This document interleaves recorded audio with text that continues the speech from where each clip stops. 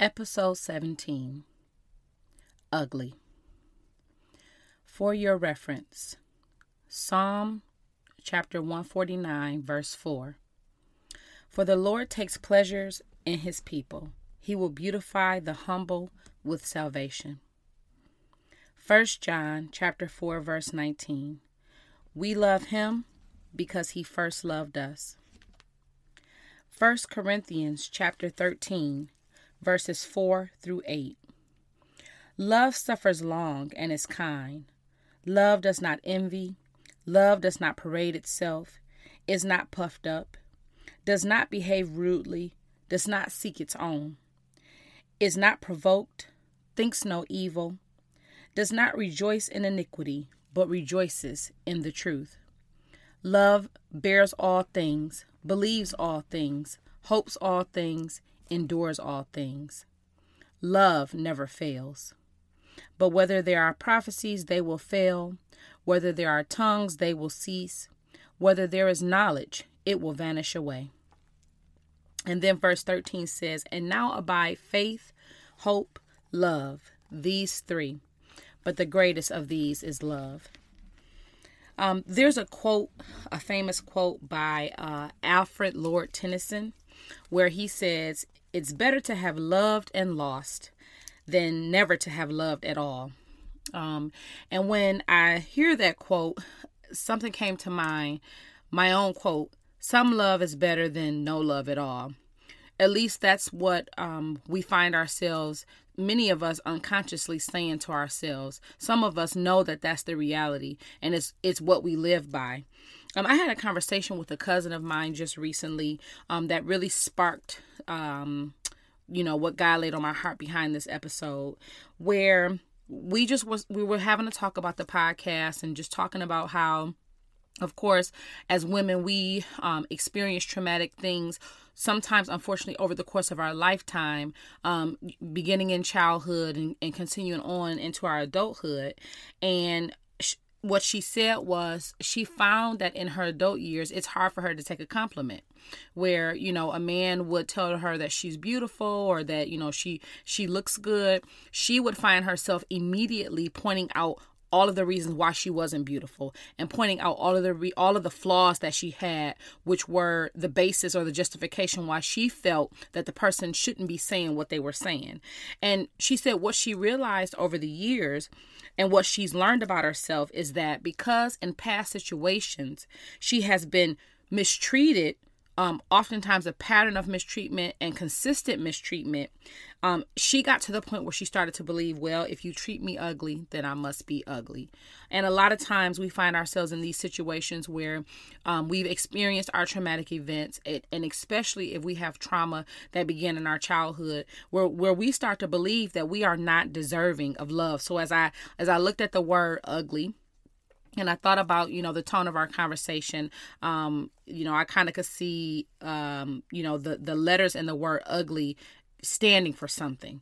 And so a lot of times we really start to believe that we are ugly, that we are undeserving of genuine love, that we are undeserving of good love, that we are undeserving of godly love.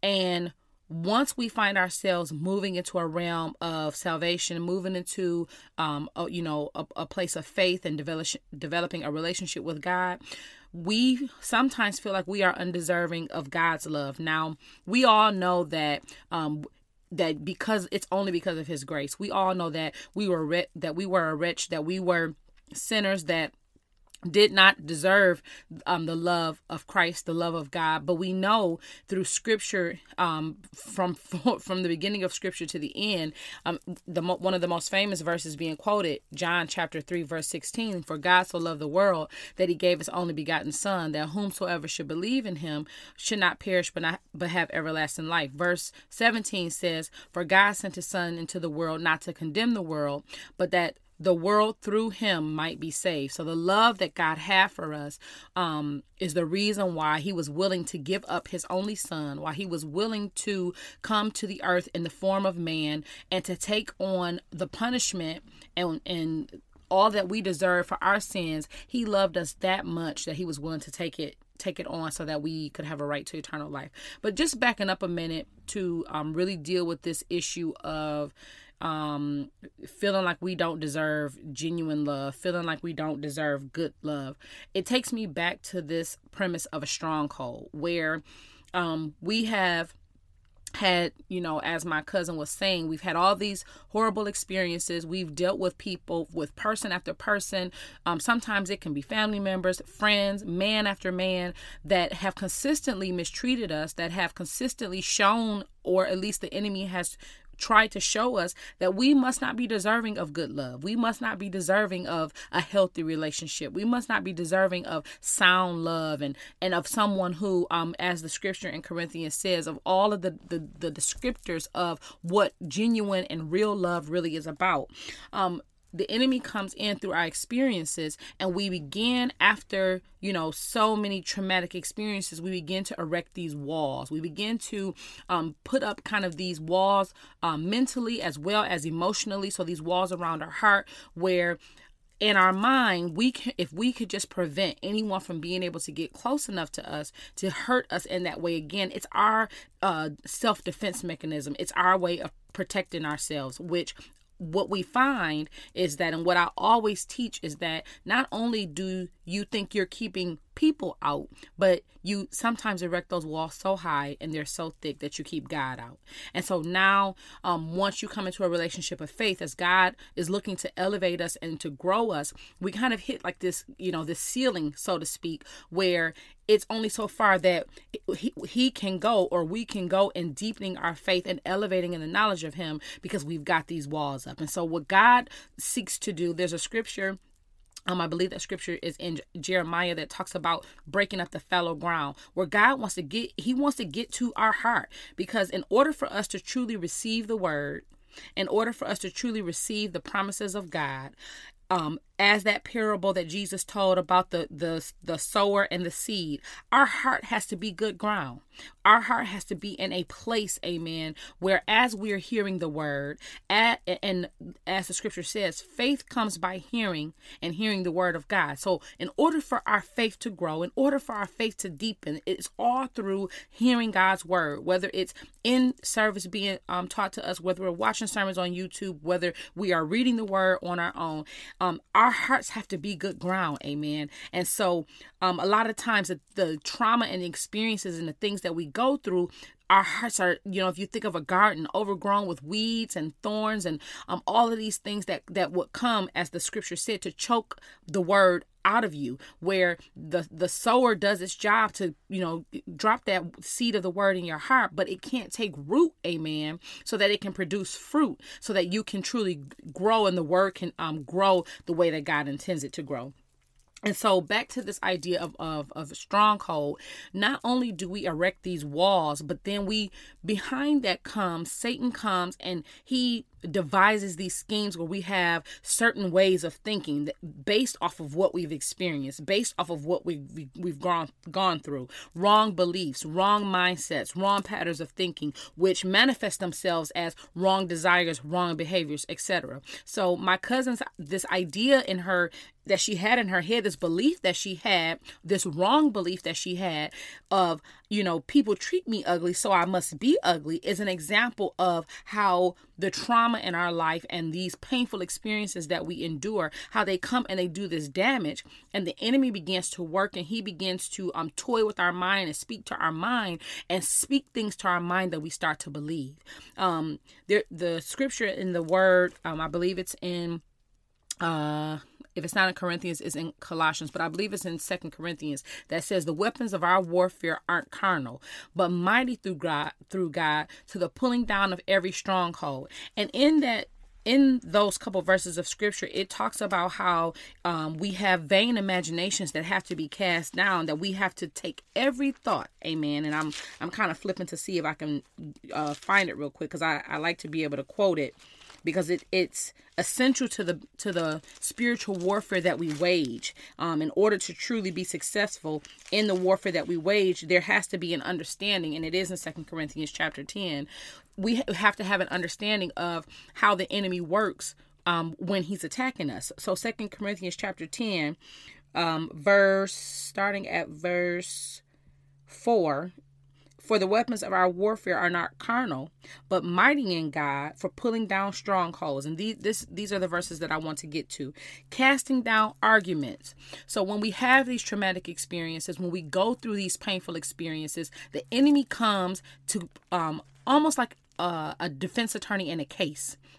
He comes to present an argument, amen, based on the evidence that we see in our life. Based on, so using my cousin as an example, based on this pattern of mistreatment, based on this consistent mistreatment that she has experienced over the course of her life, the enemy comes to pitch an argument that says, well, if you're being treated this way, it has to be because something's wrong with you. You're being treated ugly, so you must be ugly. Or he pitches the argument that, your mama didn't show you the love that a mother's supposed to show. Your friends, stabbed you in the back and didn't show you the love that you thought they had for you. The man came along and he didn't love you the way that you thought a man should love you. And so we start to believe that we're not deserving of genuine love. We start to believe that we're not deserving of that good love or the godly love according to scripture. And again, once we move into a realm of faith, once we develop a relationship with God.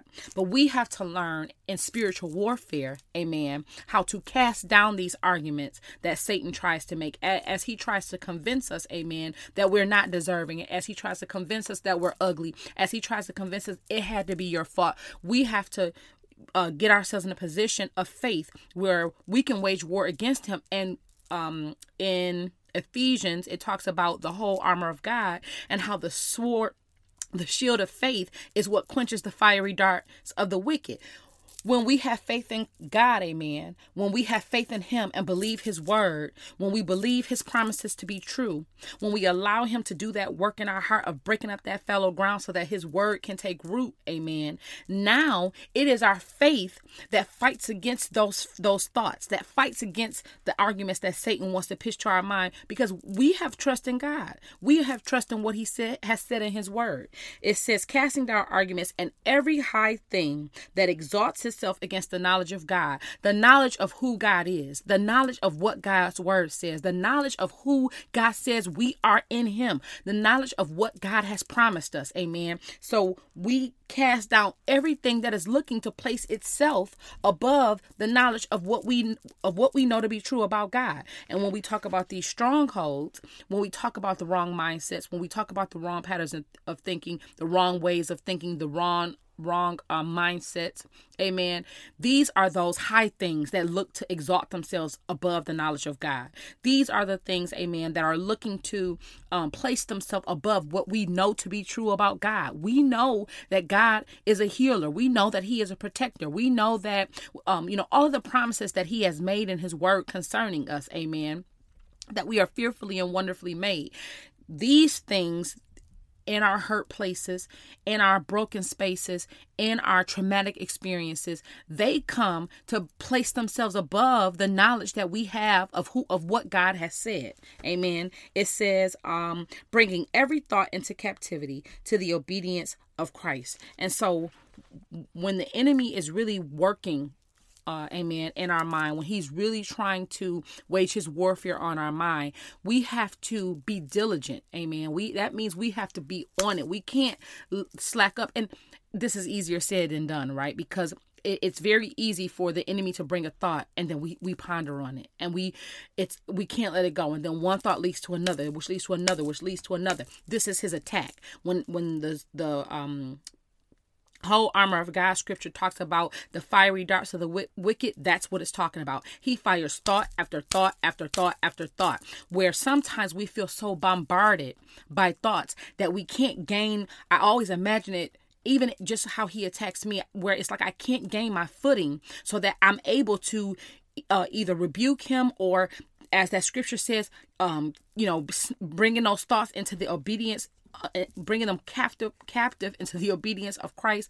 It's like if you think of soldiers in a war, it's like the onslaught, it keeps coming. And it's like you're trying to kind of real and kind of steady yourself so that you're able to advance against the enemy. And that's what the whole armor scripture says, that we keep on the whole armor, not so that we're always in a defensive position waiting for him to attack, but we wear the whole armor so that we can advance against him. We can advance against his kingdom. Amen. And so same thing with the strongholds. This is how he attacks.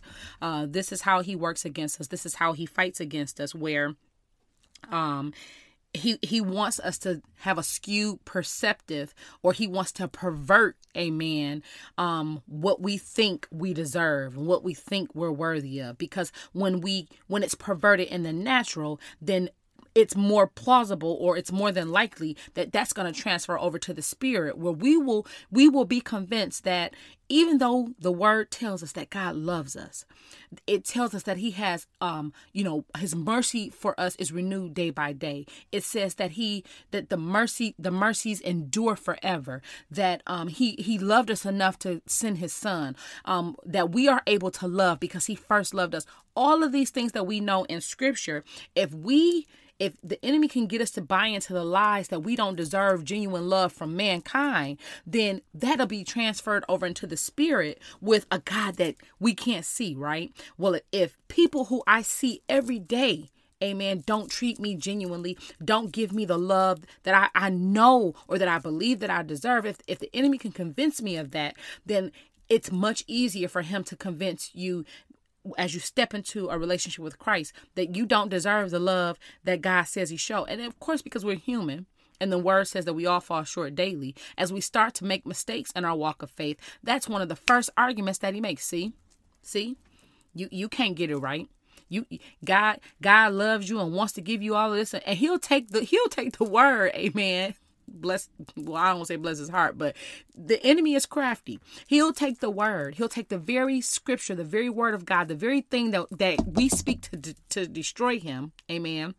The very word that declares that we have victory over him. The very word that says that he is underneath our feet and we can keep him underneath our feet. Amen. He'll take the very word of God and try to use it, try to pervert it and twist it against us and make us feel like because we have made this mistake, or because we're struggling with this, or because we can't seem to get this right, that we're not deserving of what God has for us. We're not deserving of the plan that God has for our life. And Jeremiah 29:11 already tells us that God says, "For I know the plans that I have for you." He has the plans to prosper us. He has plans. And yes, God will provide for our needs, and he will even give us a desire of our heart. But God desires to prosper us in the spiritual. He wants to see us grow in the spiritual, because we are helpers one to another. So when we can rely on the Lord, and we can grow in faith and trust to be delivered out of our many afflictions, then he can use us to go back and do the same for our brother and sister. So God doesn't have plans to destroy us or to harm us. He has plans to give us hope and an expected end. The enemy doesn't want us to believe any of that. He wants us to believe that it's all for nothing, that it's all in vain, that you're not going to be able to get it right. But it starts in the natural, amen, where he looks to convince us that you keep finding yourself in these relationships. You keep finding yourself in these situations where, this is happening and they're saying this and they're treating you like this. It's got to be your fault. This has to be what you deserve. This is what you deserve. What you are getting, how people are treating you. This has to be what you deserve. Our experiences, the things that we experience, whether they're in our childhood or adulthood or both, they make us believe that we have to settle. Amen. That we have to accept whatever. So going back to Alfred's famous quote here, where he's saying it's better to have loved and lost than never to have loved at all. We get to this place of believing that that we're going to accept whatever love is available, even if that means it's unhealthy, even if that means that it's toxic, because at least, as Alfred is telling us, at least I think I've had this experience of loving, and I'll always be able to say, well, at least I had that little bit. I come to challenge that, because the devil is a lie, and God does not intend for us to be in bondage. He doesn't intend for us to be, in these situations, or accepting these situations, or settling in these situations that we clearly can see that are not for us. Now, God is sovereign, amen, and he will allow things to happen. He will allow us to be placed in situations. But there are also times where we find ourselves in situations because of choices we made that we shouldn't have. Amen. Everybody, I don't care who you are, you find yourself in a situation where you're suffering through something because you made a choice that you shouldn't have made. Amen. But even when you're suffering, it's not your fault. Even when you're suffering, is because of the actions and the sins of someone else. Amen. It still doesn't mean that we are to settle. Now, just like the children of Israel in Egypt, and in their bondage and in their slavery, they had to wait for the Lord to move. Sometimes we're in situations where we have to wait for the Lord to move. I look at my former marriage as that type of situation. I entered into this marriage in sin. We both were in sin, but once I accepted the call, the call to salvation, once I accepted and Christ as my Savior and accepted him into my heart and began to actually change my lifestyle, once things started to happen, it was not God's intention that he was going to leave me in that place. Amen. He wasn't going to leave me in that bondage. He wasn't going to leave me in that bad space. But I had to wait. Amen. I had to wait for the Lord's timing of deliverance. But there came a point somewhere in that marriage where I believed, amen, while I was trusting God, and this is once I got saved, while I was trusting God, while I was believing that God was going to save him and that, things were going to have a turnaround, things were going to change, we were going to get on one accord, we were going to walk as one with God, as our head, amen. Somewhere or unconsciously, I convinced myself that this person loved me, even though there were actions, and not necessarily the actions that ended up being the reason why the marriage ended, but there were actions, and a lot of us find ourselves in situations where we know how to kind of overlook emotional abuse. We know how to overlook verbal abuse. Amen. We find ourselves, I've told people, we learn how to function in dysfunction.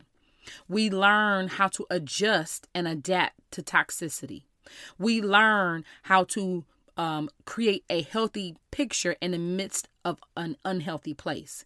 And looking back, because hindsight definitely is 20/20, I can see where I settled. I could see where I accepted things that were toxic. I accepted things that were unhealthy. And this by no means is to say that I'm perfect or that I was perfect, because I'm not. We all are human. We all make mistakes. But there were definitely things that I know that I was undeserving of. There were things that I definitely know that I settled, that we make trade-offs, right? We make exchanges. You see them all the time where, things are put forth on Facebook, kind of like these hypotheticals, like, basically if your man is rich, could you deal with him cheating? Things of that nature. But we do that every day. We do that sometimes without even thinking about it. So to exchange me and my wholeness and health, emotional health, mental health, spiritual health, I was willing to a certain extent to exchange it to hold on to this semblance of family, to hold on to this semblance of a marriage. And we do that. We pick through, we look at the total picture, and we pick through and we hold on to the good parts, the parts that we perceive as good.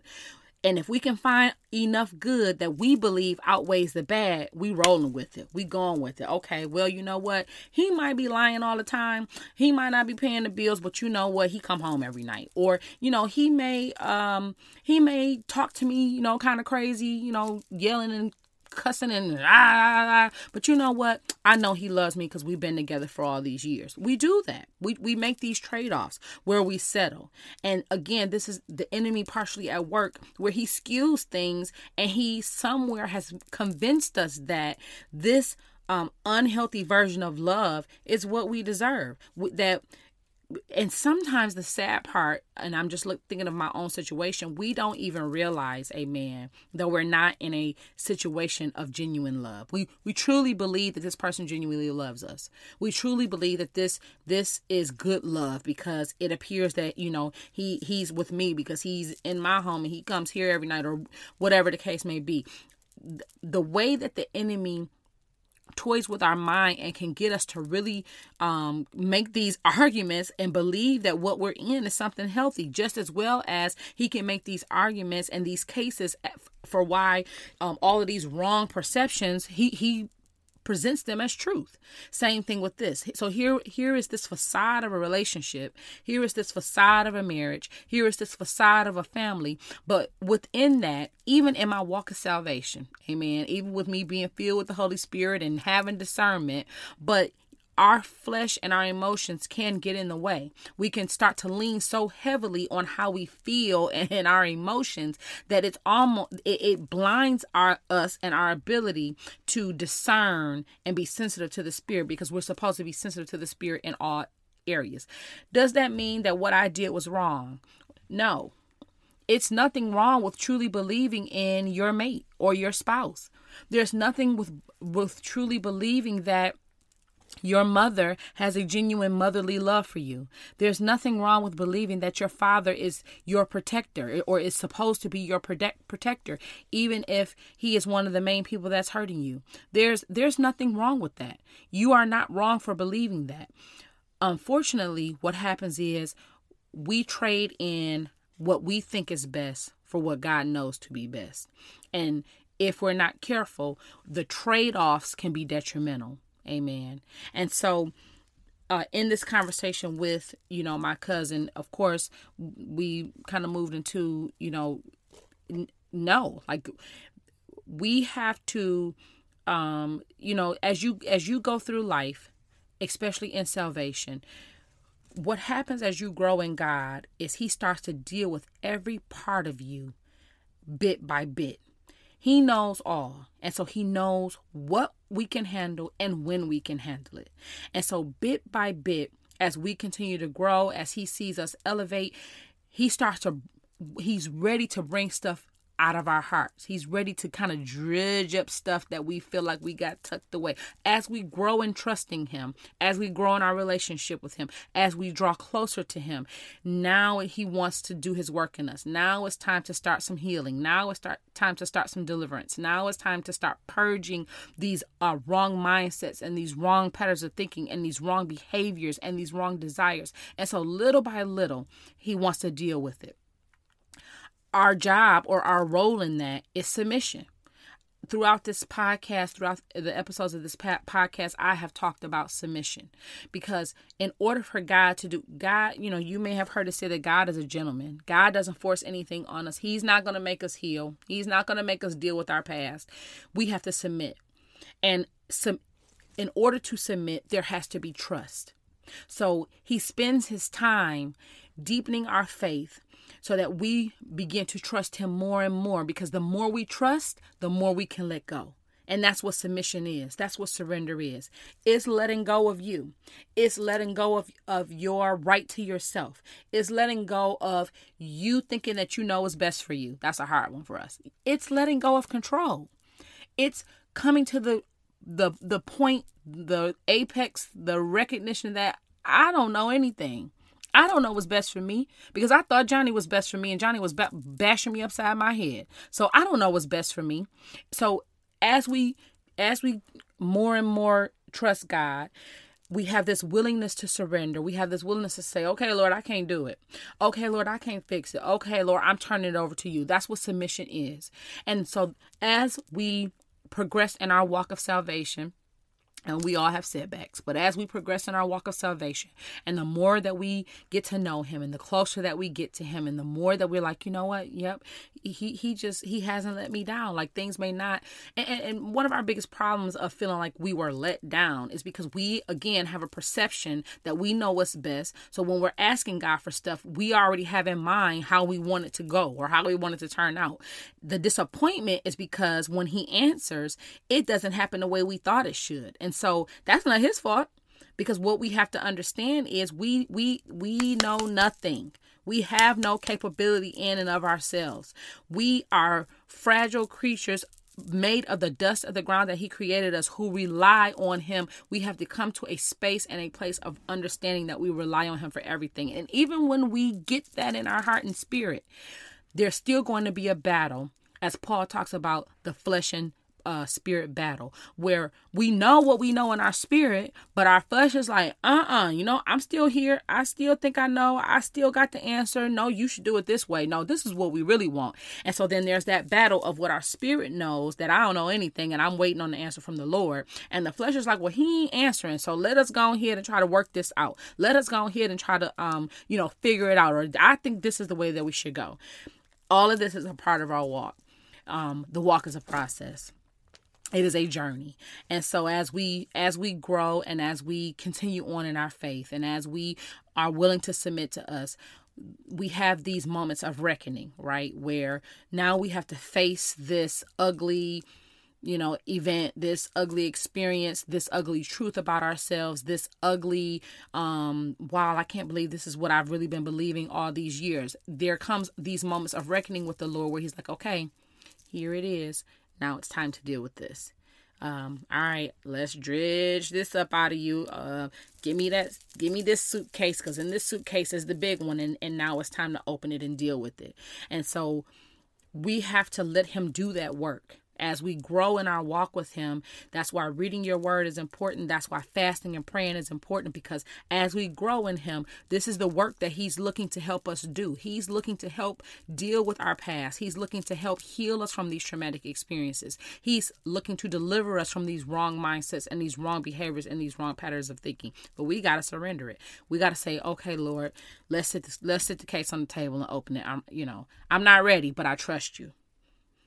It's going to hurt, but I trust you. It's uncomfortable, but I trust you. Oh, I didn't want to deal with that, but I trust you. Amen. If we trust him as we say we do, then we have to know that, as the word says, he'll never leave us and forsake us. So he's even there with us, walking us through those traumatic experiences that we know we need to heal from. We just don't want to do the work. When God is saying, I'm right here with you, I'm walking you through it, I'm holding your hand. Sometimes I'm carrying you through it, or other times I'm dragging you through it. But now it's time to deal, because you can't continue to progress in me. You can't have healthy interactions with my people. I can't use you as that vessel until we deal with this. When we talk about being ugly, undeserving of genuine love, undeserving of good love, undeserving of godly love, yet we settle. Yet we accept whatever is given to us. Yet we take whatever is available. Yet we're willing to deal with the scraps if it means I got somebody in my bed at night. Yet we're willing to take the mental abuse if it means that I at least get to spend some time with my mom. Yet we take the knives in the back if it means that I can say that I have a friend. But God is saying, so the enemy wants you to think, yeah, you ugly, all right. Your past is ugly. Your behaviors are ugly. Your heart is ugly. So you're undeserving of God's love. But God's yet is nevertheless, in spite of. 2 Corinthians chapter 5, verse 19, I won't read it, but basically it's the scripture that talks about how our sins were not imputed to us. So our sins, our unrighteousness, our wickedness, our filthiness, all of that was not attributed to us. It wasn't laid on our shoulders. It wasn't laid at our feet to say, this is your mess and now you got to answer for it. But instead, it was given to Christ. It was laid on his shoulders in the form of the whipping and the beating and the spear in his side and the nails in his hand and the crown of thorns and the lashings in his back and being spit on, amen, and having to carry the cross. It was our mess. You've heard it said that he looked beyond our faults and he saw our needs. So, yes, we're undeserving of God's love. Yet, he loved us so much that he sent his only begotten son, that whomsoever should believe in him should not perish, but have everlasting life. We have to deal with, and the only way that this can be done is with God. God is the one who gives us, who empowers us, who enables us, who is there with us to walk through our life's pains, our life's experiences, these things that have come to make us bitter and angry and resentful and hateful, all of these things, he wants to show us that you not only are you deserving of my genuine love, of my good love, of the love of God, but you are deserving of that from people as well. And you may not have gotten it from your mother or your father, but Psalms 27, there's a verse in there that says that when my mother and father forsake me, the Lord will lift me up. In the Bible, we know that we can be called the friends of God, so that when our friends turn their back on us, when our friends we feel like they're stabbing us in the back and they're hurting us and they're, causing us all this pain, God is a friend. Amen. As the song says, what a friend we have in Jesus. What other friend do you know that's going to take your faults and lay it on themselves? All our sins and griefs to bear. What a privilege it is to carry. We can take everything to Jesus. We can take everything to him in prayer. What friend do you know that you can take everything at any moment, at any hour? We don't need a mediator. We don't have to wait for him to get off work. We don't have to wait for him to wake up. If we are in a moment or in a time where we're struggling with something, all we have to do is cry out and call his name, and we can talk to him about whatever. Same thing with, in our love life. God intends for us to have good, healthy love. He intends for us to be able to enter into relationships with people who can love us based on not the world's love, amen, not the way that the world has love, not the way that the world shows love, but the way that love is spoken of in 1 Corinthians chapter 13. Being able to go through these verses of scripture and look at the situations, the relationships that we find ourselves in, even the marriage, and say, is the love in this marriage, does it suffer long? Is it quick to get angry? Is it quick to want to give up? Is the love in this marriage or this relationship kind? Is there a lot of envy and jealousy and insecurity and accusation, and you got to be doing this and I believe you doing that? Because it says that love does not envy. Love does not parade itself or is not puffed up. It's not haughty and think that it's better than, the person that we're supposed to be loving. So as we go through these verses of scripture, can we see that love in these relationships that we're in? Because we are deserving of that. We are deserving of that unconditional love. We are deserving of that agape love. We are deserving of that ergos. We are deserving of that brotherly love. Because as the scripture says in 1 John chapter 4:19, we are able to love him because he first loved us. And the greatest way that we can show forth the love of Christ is the love that we show to the people we see every day. The scripture says, how can we love God who we don't see, but hate the people we see every day? So if you find yourself in situations where you are getting that twisted love, that perverted love, that skewed, unhealthy, that toxic love, that's not what God has for you. Amen. That's not what God, when it says, in, I think it's John 10:10, where it says, the thief cometh but to steal, kill, and destroy. But Jesus has come that we have life and that more abundantly. That he wants us to have life abundantly. The love that he wants us to experience is a part of that abundant life that he has for us. Amen. He wants us to experience a love that is true and that is genuine and that is good. Amen. Because he wants us to love the way that he loves us. Our belief in Christ empowers us to love the way that Christ has loved us. Our flesh tells us we can't do it. Our flesh tells us that we are not able to love the way that God loves us. And that's not true. The way that he requires of us. And that's not true, because we have been empowered to do it. But it's all about surrender. And as the word says, you will reap what you sow. And so as you are out giving that love that God intends, God will ensure, if it is in his will, that you will receive that same love. It just may not come the way that you desire it to, or the way that you think it should look. But done away with is the lie that we have to settle. Done away with is the lie that we have to accept whatever love is available. Done away with is the lie that we have to take whatever is given to us. God intends that we be whole, we be healthy, we be sound. Amen. It doesn't mean that we're not going to experience trial and tribulation, but this this idea that we have to take what we can get, this idea to have a little bit of love is better than not having any love at all. This idea that, well, I'm just going to settle for this. I know he ain't perfect in every area, but that's not the life that God intends for us. That's not what he has for us. And so as we begin to really deal with these places in us that are broken, and as we really step into spiritual health and spiritual wellness, we will find that we are less likely to settle, because we hopefully will develop an ability, a patience to, as the word says, wait on the Lord and be of good courage. When we can wait for him to do what he has to do in his timing, in his way, as he sends us what he has for us, then all of the settling, all of the just taking what I can get, it goes away. I just want to encourage you today. There's a song by, there's a couple different people that sing it, but it says, oh, the overwhelming, never ending, reckless love of God. One thing that I can say is that no matter how many people you have in your life that love you, truly love you, you feel the love, you know they love you, no one will ever be able to love you the way that God loves you.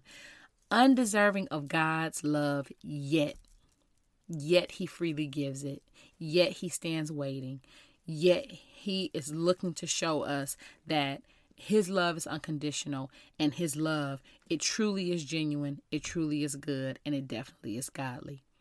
Father God, in the name of Jesus, Lord, we just thank you and we praise you. Oh God, we lift you up and we magnify your name. Lord, we just thank you for this space and this opportunity.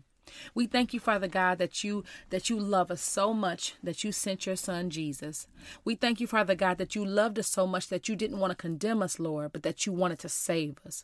We thank you, Father God, that you loved us so much that you had a plan from the beginning, hallelujah, to restore us back unto you in the name of Jesus. We thank you, Father God, hallelujah, in the name of Jesus, that you love us so much, Lord God, that healing is available, restoration is available, peace is available, and joy is available in the name of Jesus. Lord God, help us as we grow in our faith, as we grow in our walk with you, Lord God. Help us to see that we don't have to settle.